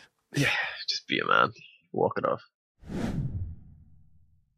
So I was thinking, Shane, for this scenario... Oh, actually, you know what? Another thing I wanted, just when we're talking about home security. Yeah. A thing I've noticed as far as, like, security cameras, and I've seen this happen... Like a place I used to work, they were getting security cameras installed, and even though I was only like working doing like video and like website stuff for this place, because I knew about tech, the boss asked me to like be there the day that these guys were installing like the new security system, just to check everything was okay. And I was like, right, I have no idea about any of this stuff. But what I did notice, they put in like 6 cameras in the building, and their main focus... Now, obviously, this makes sense for a commercial building, but it's different for home. But their main focus was just every camera having an entire view of the hall. You know, like what the camera in the lobby had an entire view of the lobby. The camera in the hall could see every inch of the hall. And people do that in their homes too. Like they'll put a camera in they might get 3 cameras, like one at the front of the house, one at the back, and one at the side or whatever. And they just have a full view of the entire yard. And all that means is you get a full view of the person like breaking into your house, but you're never going to be able to identify them. No, because it's too far away. Like, like if you're installing security cameras, you should really just have them focusing closely on the entrances to your house, so as if somebody breaks in, they can be identified. Like for commercial buildings, obviously it's for insurance. They want to be able to prove that this person done this damage, so they don't give a fuck if this person ever gets caught. They just want the insurance company to see the footage. Yeah. But I feel like people use the same logic when they're installing security cameras in homes, and it makes no sense. Yeah, it's just kind of instinct. Yeah, so you get to see a figure and usually it's probably night vision with glowy eyes breaking into your house, and you know, okay, they had a car and they parked the car there, and it was a saloon or a hatchback. But it's that's like all you know. Like it's useless information. A mate of mine, he recently put in his house this the smart alarm or smart doorbell. So it's Ring, is it? I don't know, but it is a doorbell with a camera on it, but it's controlled by an app from his phone, and you can talk through it. So even if he's like, so it's great. He said if he's in work and there's a delivery man, he says he literally goes like, because he has 2 small kids as well, and he said if he's not there and there's a delivery man, he said he literally goes, "Oh, sorry, I'm just changing a nappy. Can you throw it in my recycling bin there for me? Thanks." Yeah. And he's in the office. He's like 50 miles or 20 miles away or whatever. Like, but they don't know that. And he says he'll just go home for lunch then and get it or whatever. I assume it's probably Ring that he has. That's the company. I had actually sent him an email to try and get them to sponsor this episode. Oh, really? Because I thought it would be a great way to lead into. I never heard back from them, no. Oh, that's a shame. But there's a free, check out ring.com. I think, I don't know. Yeah, it's a very smart system. Yeah, it's really cool. The idea of like talking to them through the intercom, but you're not actually at the intercom. That you could be in Hawaii on your honeymoon. Yeah. But the whole point is it's close up with the doorbell, so you will see someone's face as well. So. Yeah. So I was thinking, we normally put ourselves into the scenarios we cover. Yeah. Now with this, I don't think we'd actually end up in this scenario. So I think we're going to have to put ourselves in a different way. Okay. Okay, so I think, how about this? We've just recorded the last ever episode of Disaster Artists, right? Okay. And we're going our separate ways. And when you come to the end of the line with a buddy, And with a buddy who is more than a brother and a little less than a wife, getting blind drunk together is really the only way to say farewell. Absolutely. so you're making some whiskey sours. I've got an acid coated cigarette that I've been saving for a special occasion, and I'm bringing my dog for a walk. Oh man, that's great. So I'm out bringing the dog for a walk, and you're a bit shit faced. So, spoiler alert for Once Upon a Time in Hollywood. I'm taking 45 minutes to make 2 whiskey sours that normally takes like 20 seconds to make. So. But I think that's a good scenario for us. Yeah. I like to leave me standing by the bar and kind of going, oh, which whiskey will I use? And like trying them all to decide which would be the best one to go in a whiskey sour. Like doing that, they like to take my time on like that. So you come back from the walk and have they broken in at that point? I'm trying to remember now. Man, I need to watch the last hour of that movie again. Yeah, no, we're trying to remember another movie to do this scenario. We're talking about Once Upon a Time in Hollywood now for people that might not know. I think that's the more likely scenario. Well, I think it makes sense for this that we're just neighbours of this house and happen to get involved. Well, it'd be that like when they're originally, the moment where they call in to see if Tamara is there, that'd be the moment where I'm out walking the dog and you get annoyed with, well, in Once Upon a Time in Hollywood, he's just annoyed that there's hippies outside. So are you just like, I don't know, you just don't like people in pickup trucks, so you come out and start giving them shit? I come out and start shouting at them with bottle of Jack Daniels in the hand. In your dressing gown. Because he's making margaritas, isn't it? Oh, is it margaritas? I thought it was whiskey sours. I thought you were customizing it for my taste in whiskey. Oh, right. No, I just thought, for some reason I thought it was whiskey sours. It might be. Anyway. No, because he's got the jug, like the blender. Yeah. No, I think I'm just thinking whiskey sour because earlier in that film, when he's in the trailer because he can't get his lines out, he's just like, well, maybe you shouldn't have had 5 whiskey sours last night. Oh, yeah, that's right. Man, I enjoyed that movie way more than I should. It's a great film, though. Yeah. And it went on for so long, and it's like 5 different movies in one, and I just enjoyed every frame of it. Yeah. Aren't they doing a longer cut, like to like Netflix or Amazon or something? They're doing like a 4 hour, so. Splitting like 4 it up episodes, to like a series. Yeah, that'd be great. That'd be cool. Yeah, because apparently there's a few subplots that just weren't even, like, there's characters that didn't even make it into the film. Yeah, not just that they were cut out, but they're just not in the film at all. Yeah, sure. There's what's the name? Burt Reynolds, I think, has an entire and your man in it. Luke Perry has a whole plot line or story as well. Yeah, but he's at least still in the film, whereas Burt Reynolds isn't in it at all. Yeah. But he was meant to be. But yeah, no, I like that idea. So like, I'm standing outside with a bottle of whiskey in my hand, just shouting at them because maybe I hear the car crash. Would it be the point where they crash into the car? Like, oh no, I think no. What are you assholes doing? Get out of here! Well, it'd have to be even before that because the couple have to like live in blissful ignorance that they were ever even a target. You know? Oh yeah. Oh, of course. But realistically, I think I'd probably know as well. Like, it depends on whether I'm asleep or not. But if I just happened to be, like, let's assume they were coming from a wedding, so it's a Friday or a Saturday night. So there's a good chance I'd have been up late myself.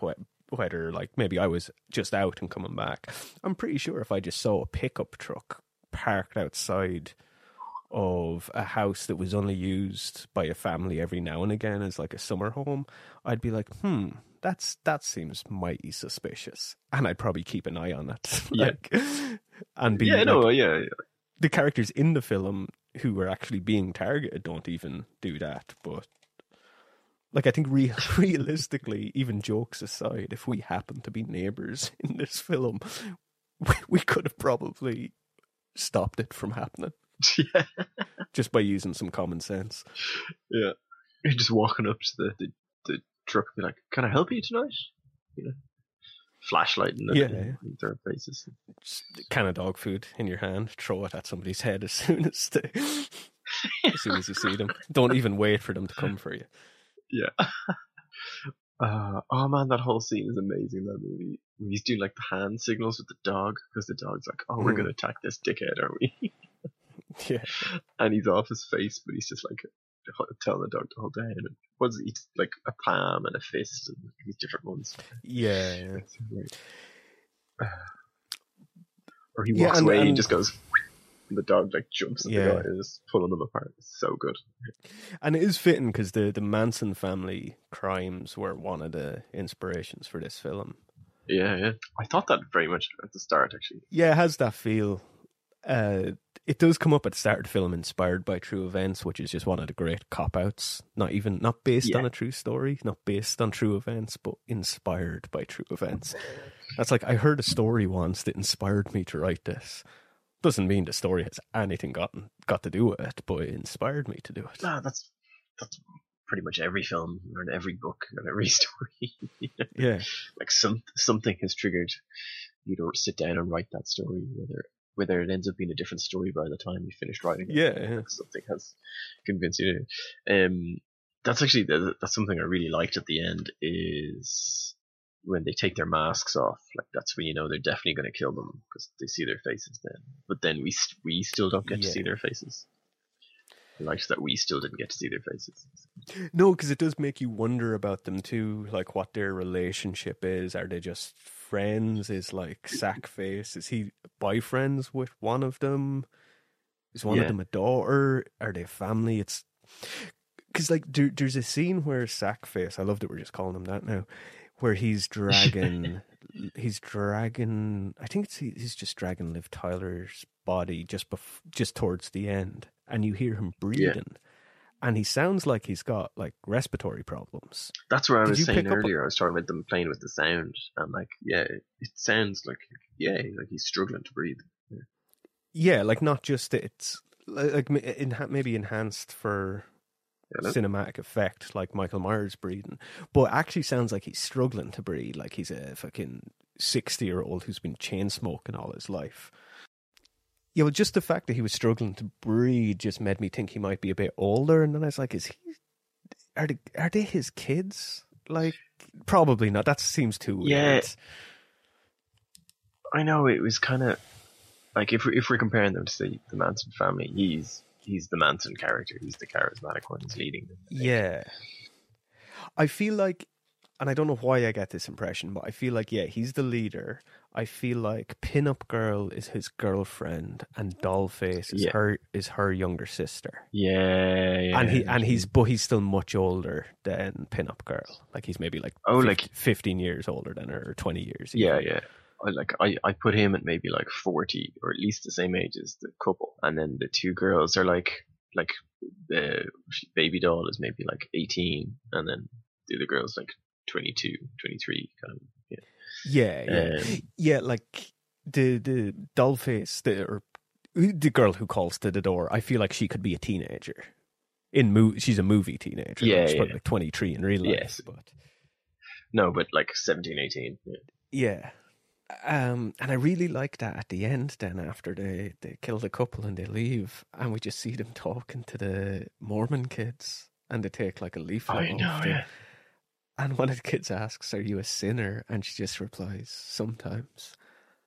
Yeah. It's just really... And then I don't know which says great. it, but when they get into the car, you just hear one of them say, "It'll be easier next time." Which I guess suggests this might have been their first time, but that doesn't add up really. But yeah, they're pretty good at what they do. I was kind of surprised by that. Well, maybe they just mean that one was especially hard. Not that necessarily it'll get easier from here on in, but like that was a bit tough. They had a gun in the end. So maybe is it so? Sackface and Pinup Girl have done this a bunch of times, and they're grooming Baby Doll into it. Yeah, that's quite possible. And it was her saying to Baby Doll, "You're like," that was Baby Doll's first attack. Yeah, that could be it. For her, she'll find the next one easier. There is a sequel to it, which I actually think I prefer, because I'll be honest, rewatching the Strangers, I was like, oh, I don't think I actually really like this film all that much. Like, I like it in parts, but we've talked about the film, what we do, but like, just as a film, what did you actually think of it? I didn't think it was that great, to be honest. Yeah, I thought, like, I liked what they were trying to do, but I feel like they should have. They leaned into it being like a very realistic home invasion movie, being like, this isn't a slasher film.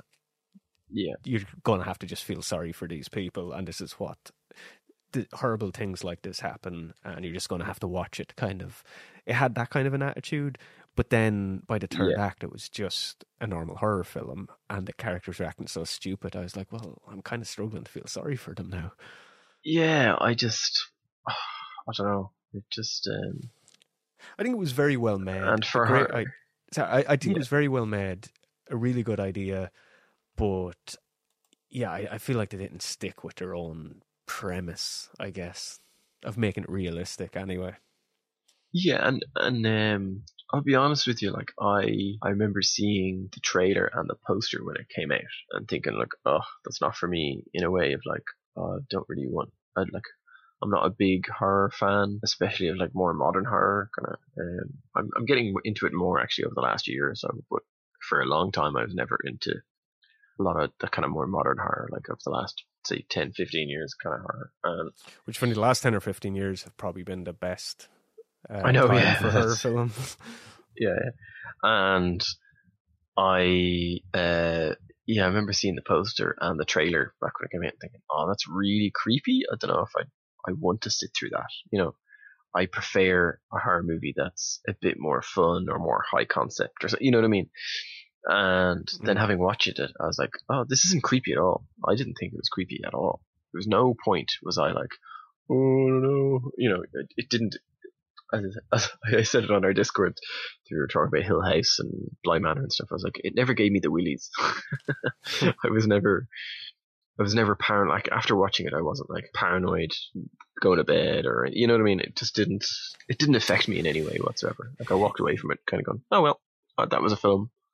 Yeah, well, I don't think any horror film really affects me after the fact, but during it, maybe. I think with this, it's something like, I think this would be something I'd be inclined to say is more frightening than other horror movies, only because we can all end up in this situation, that you can just be in the wrong place at the wrong time, exactly. And sometimes that wrong place is your own home. You don't need to read the Necronomicon aloud or sort out the Hellraiser puzzle box. You know, you can just be sitting in your home one night and a psychopath just shows up, and it happens. like the wandering axe maniac is a real thing. It's very rare, but it does happen, and any of us can just become a statistic. That's pretty frightening. You know, when you were a kid and you learned of the concept of kids being kidnapped, and from obviously watching like movies and things, that you assumed that only rich kids would get kidnapped for ransom because you knew nothing about pedophiles or things like that. You'd be like, well, I'd never be a victim because my parents don't have money, you know. I don't think I ever really thought that, to be honest. But and how you imagined a kidnapping would be. No, I remember having that conversation with my friends as a kid. No, I don't think I had a full understanding of what kidnappers really, but I think I knew that there was something weird about why. I didn't understand exactly what it was, but I knew that the people that kidnapped kids were weird, more so. I didn't know exactly what that meant, but yeah. Well, that's quite different than like what the scenario you're talking about, though. Well, no, like the big fear when we were kids was a weirdo coming around in a van and trying to give you sweets. Yeah. To get in the van. Well, you were saying about the ransom, like that never occurred. Like the idea of a ransom never occurred to me at all when I heard those stories. That sort of the stranger danger thing. Like I remember as a kid thinking that they wanted to keep you. Yeah, probably that too as well. Like I just remember having a conversation as a kid with like say a bunch of other kids on my street, and we were like trying to figure out why they would want us. You know what I mean? And that was one of the scenarios was oh well, they probably want like to hold you, to get money, or or because they don't have a kid of their own, or there was always like weird things. But I don't know why this movie made me think of that, but in a way of this is like when you're a kid and you like if someone was to explain to a kid what a home invasion is like, this is kind of how would have envisioned it when I was a kid. Yeah, that's true. The masks and the breaking in with the axe and all that kind of stuff. And the lack of a motive. It's like not understanding what the man in the van wants. That they're just bad. It's as basic as that.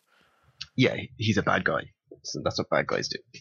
And I think that's a little bit of a failing of this movie. Is yes, the creepy thing about it is it's a scenario that can happen to anyone, but it's a very unlikely scenario. Apart from like someone breaking in to rob your shit or steal your car, or well, unlikely in what sense, though? Unlikely compared to other crimes, or just unlikely?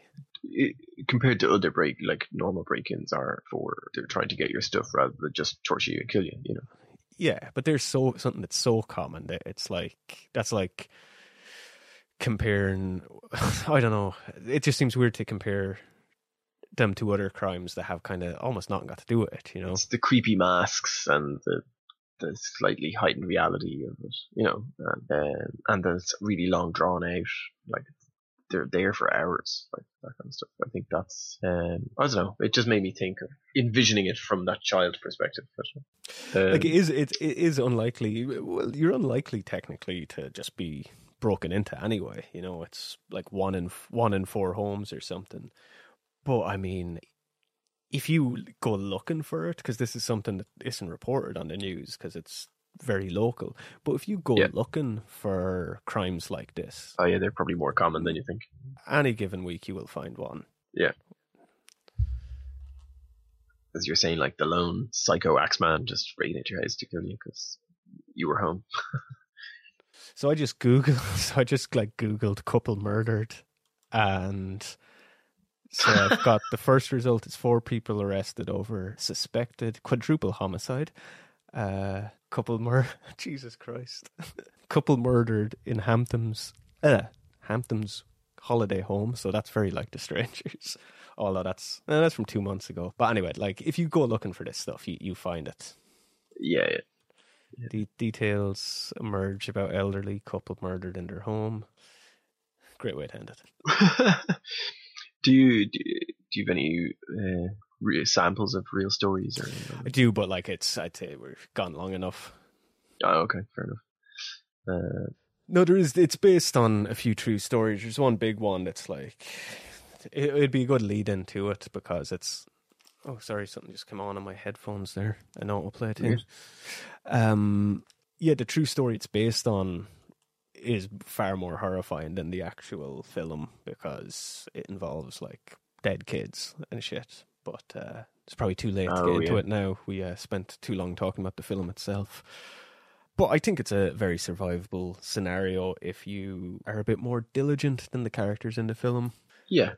And the other side of that too is I think in real life the perps might not act quite like the strangers, so it might be a whole other scenario you have to survive. So we'll probably have to come back to the home invasion in general. Yeah, I think your big point earlier was that when they shoot at the doorway with the shotgun for the first time, I imagine that's where most home invaders like, fuck this, we're out of here. Yeah, but I think the difference between like the strangers and what real life would be like, I think if somebody's just breaking in, if they have a reason, if they think they've been wronged, like in other horror movies, or if they're just after something, I think it might kind of happen where they just like violently try to get into the house. But I think realistically, the idea of like just sadistic fuckers who want to just torment you, they will probably come into contact with you under another pretense. Yeah. They will show up as a delivery man and get the drop on you. Yeah. And then like have you at your weakest. Like, so I talked about Funny Games earlier. How that film starts is it's 2 guys. I think they're brothers. No, maybe not. Michael Pitt's one of them. And it's in like this rich sort of New England holiday home place, and they introduce themselves as friends of the neighbors, and they're just looking to borrow some eggs off the family. You know, the person that their guests of wants to borrow some eggs, and they just start acting really weird. And Wow. like one of the characters just drops the eggs, and the wife has to clean them up, and then he gets more off her, and he makes a big deal about not getting the carton or something. I can't remember the film, but then he drops the eggs again, and it's clear he's doing it deliberately. But like, what do you do in that situation? And he's acting real nice. And it could be that he's just a bit special, but you as the viewer know that this guy is clearly just fucking with them. But they just start doing all these weird things to just make the family feel really uncomfortable. And then there's just a moment where they just crank it up to 20 out of nowhere. And that's one where you're like, there's no, it's a very unsurvivable situation, because out of nowhere, basically, the husband just gets whacked with a golf club, and then he's just taken out of the film he's like on the couch with a concussion for the rest of the film. and it's just kind of hopeless straight away, but I feel like that's a film where it's less plot. Thankfully, I don't think there's many people that sadistic in the world, but I feel like it's a more realistic depiction of how somebody who just wants to torment you would go about tormenting you. Yeah. I don't think they'd show up with masks and bang at the doors and do all this shit that happens in The Strangers. I think they would introduce themselves to you. Yeah. And you wouldn't realize that they were fucked up until it was too late. Yeah, you'd see their face from the beginning. Yeah. I mean, that's what like some of the most notorious serial killers done. Yeah, but that's kind of where I was going with the whole idea. This is like it's that kind of childhood kind of imagining of what a home invasion would be. You know what I mean? That they're in the masks and the way they toy with them and stuff, rather than just like that genuinely just conning somebody into letting them into your house. And you know, it's a different kind of way. As I was thinking, yeah, when you look at like a lot of real life serial killer, a lot of like the couples who kill people do act like this. Yeah, that's true. Actually. Yeah, like that's why I assume Sackface and Pinup Girl are in a relationship. Because there is a weird thing when couples who kill do tend to just get really weird about it and do shit kind of like this. Yeah, and they kind of egg each other on to go crazier, you know. I think that's it, yeah. And there's usually, because it's usually tied up in a sex thing as well, so that just makes it worse. Yeah. I suppose that's the one thing that's stopped us from killing people, is it? So the fact that we're not sleeping together anymore. Like if we, I mean, literally, like on the same. There's bed. a difference between sharing a bed and sleeping together. We never slept. I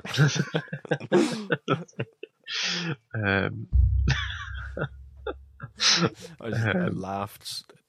The way I laughed there, I ended up headbutting my microphone. So people probably heard that. I don't know what to say now. Well, I suppose that's another episode. How would we, if we wanted to become the Strangers, how would we go about it? No, that's too dark. No, I think it's a very survivable situation. I think for this one, I would more so like to hear from listeners how they would survive if they think they would, if they could take on Sackface. It's a weird sentence. You can hit us up on Twitter or Discord. All links in the description. Let us know if you'd survive the Strangers. We're also on Patreon, all that stuff. And that's pretty much all I have to say. Yeah. Stay safe and be prepared. Oh, and remember, you want to wish us a happy anniversary, do it by way of a iTunes review. Or not iTunes, that hasn't been a thing in years. Apple Podcasts or Pocket Addict. What's that other app called? Podcast Addict? Pocket Casts, one of them anyway, has a review section as well. Check whatever app you use. If you can review or rate, do so. And until next time. Yes, please. Until next time. Yes, please. Just that's the new sign off. It makes no sense. Until next time. Yes, please. Right, so let's do that again. Until next time. Yes, please. It's so stupid. I'm leaving that in.